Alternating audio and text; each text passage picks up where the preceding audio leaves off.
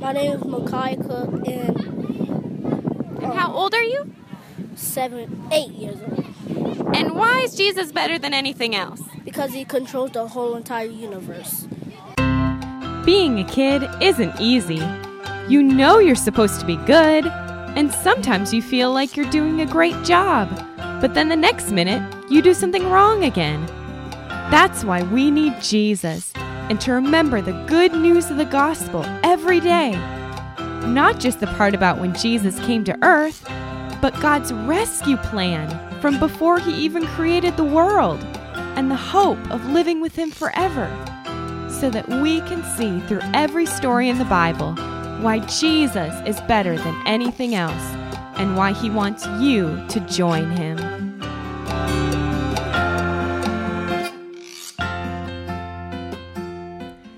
Welcome, guys, to another episode of the Jesus is Better podcast. I'm Alicia Yoder, and I'm so excited to share with you today about our friend Jesus, who loves being with us every moment of every day and night. Last week, I told you that God was getting ready to move his cloud and lead the Israelites somewhere else.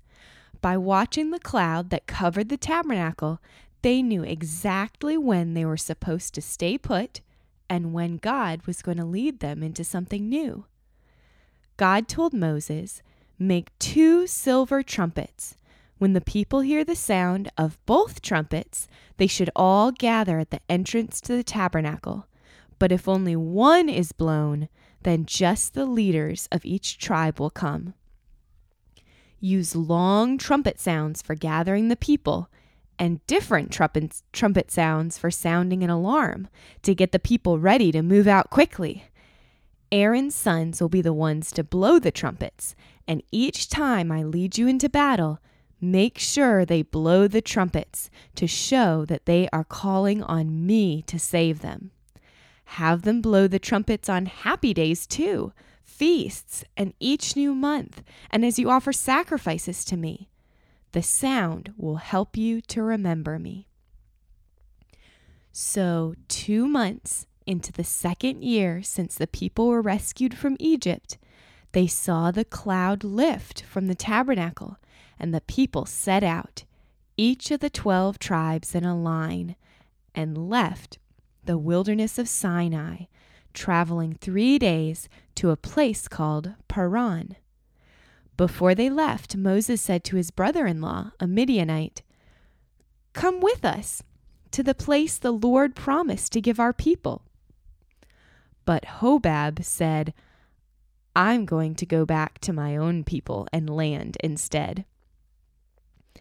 Each morning when they traveled, Moses watched the cloud over the Ark of the Covenant and said, "Lord, may your enemies run away from you in fear."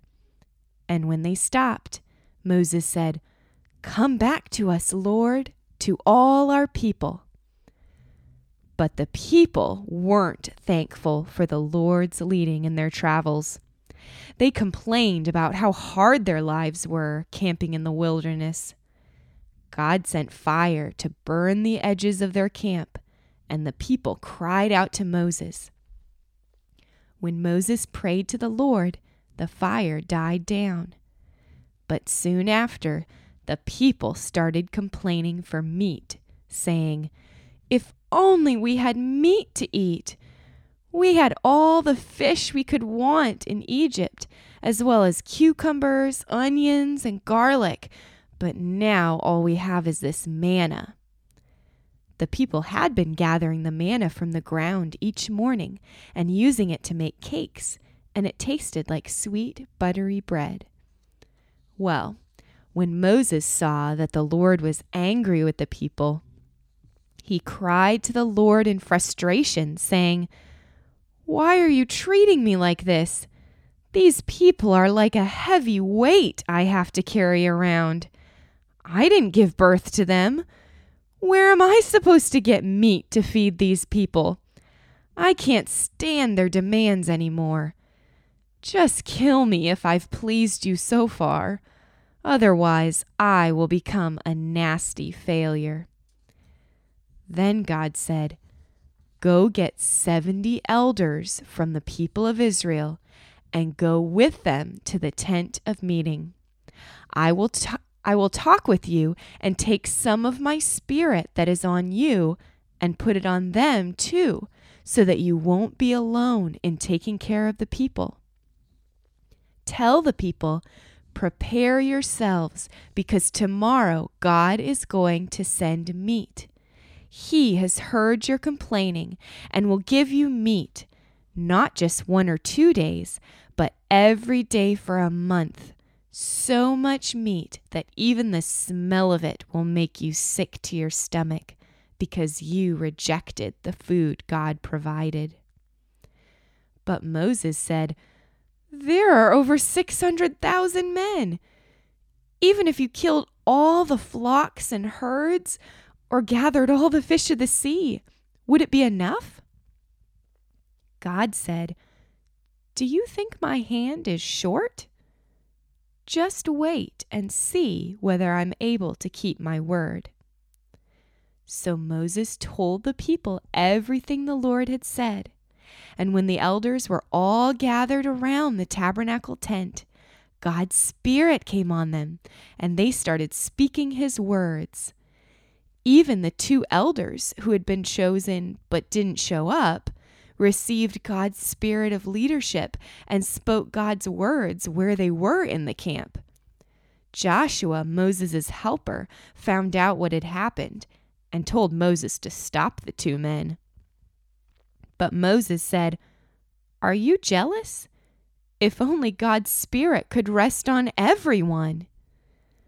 Then God sent a wind, which drove flocks of quail to the Israelite camp and made them fall all around the camp.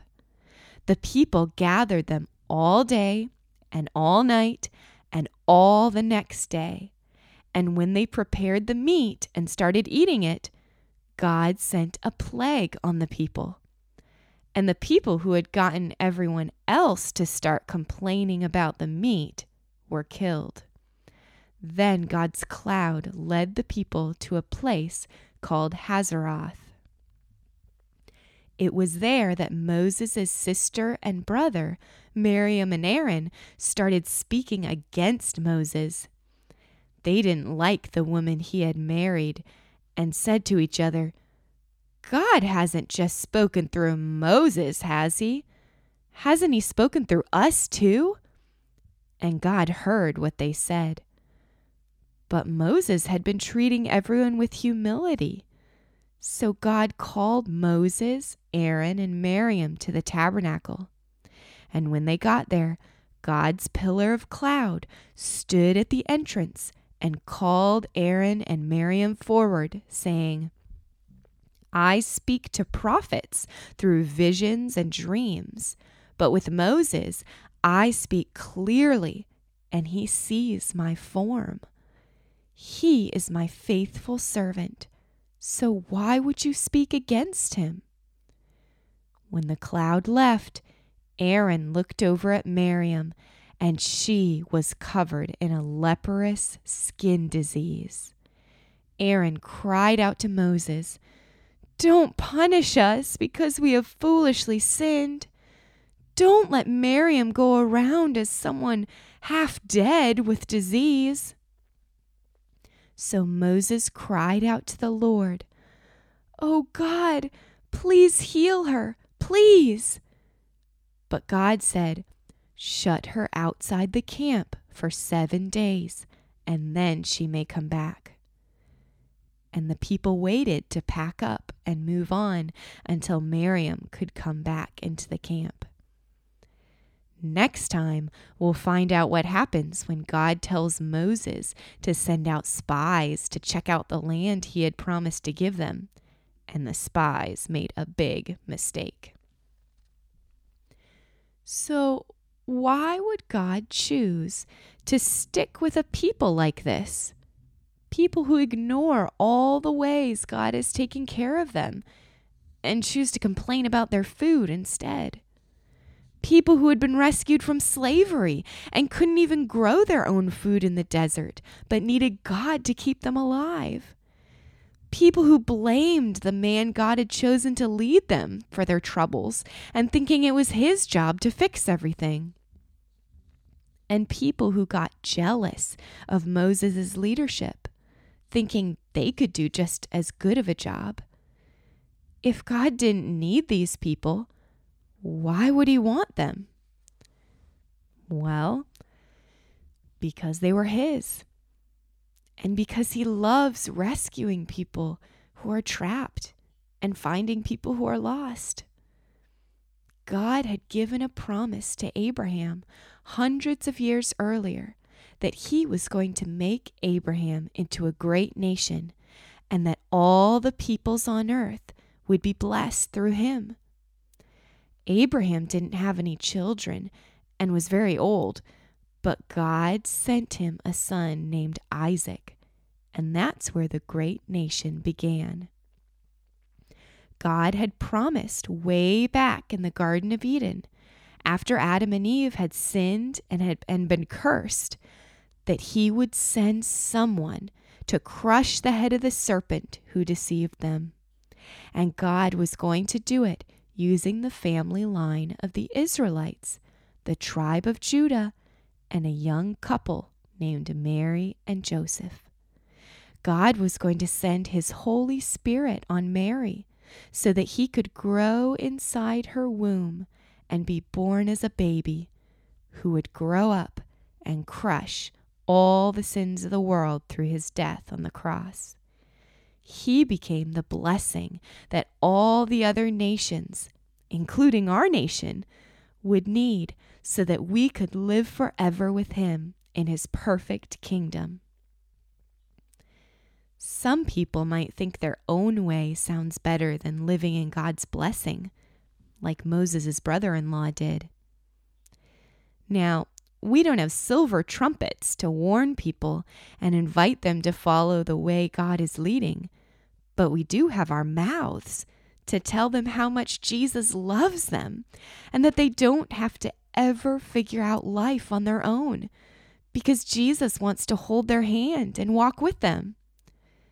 We can tell them that anything they're afraid of, whether it's dark shapes in their bedroom or finding out that they have to move to a new city, they can know that Jesus is stronger than anything and can go before them, pushing away the scary things and stay with them at the same time.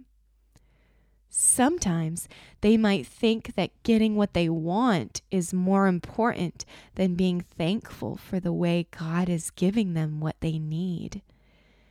They don't want to be happy unless God answers their prayers exactly how they want. But just like the Israelites filled their minds with thoughts about meat, if all they can think about is what they want and don't have, there's no room for thinking about all the good things God has given them, and no room for them to listen to the things God wants to tell them. When God is helping us to enjoy him, we might be frustrated like Moses that our friends aren't enjoying Jesus too. But we know that what Moses had wanted has actually come true. When we choose to trust in Jesus, his Spirit does rest on all of us so that we can speak the words he gives us to encourage others and lead them to Jesus. Moses couldn't imagine how God would provide all that meat for the Israelites, but he still told the people what God said. And God chose to keep showing Moses and the people his power so that they could know what a great provider he is. Is there something that you want God to do and you have no idea how he's going to do it? Though our desires aren't always his best desires, he also loves to give good things to his children. So why not ask? Jesus also loves to give us special jobs to do with him.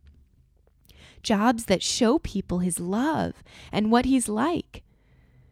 Miriam and Aaron weren't happy with the jobs God had given them to do, and thought that Moses' job of leadership looked cooler than theirs. But even though God put a disease on Miriam, he also healed her so that she could be back in the camp after 7 days. Maybe what God is asking you to do doesn't seem as cool as your pastor or favorite singer. But since God has given each of us his Spirit, he's excited to give you very special tasks that you can do together, things your pastor isn't being asked to do. So, who do you think Jesus might be wanting to help you love today? Who might he want you to help or say a kind word to?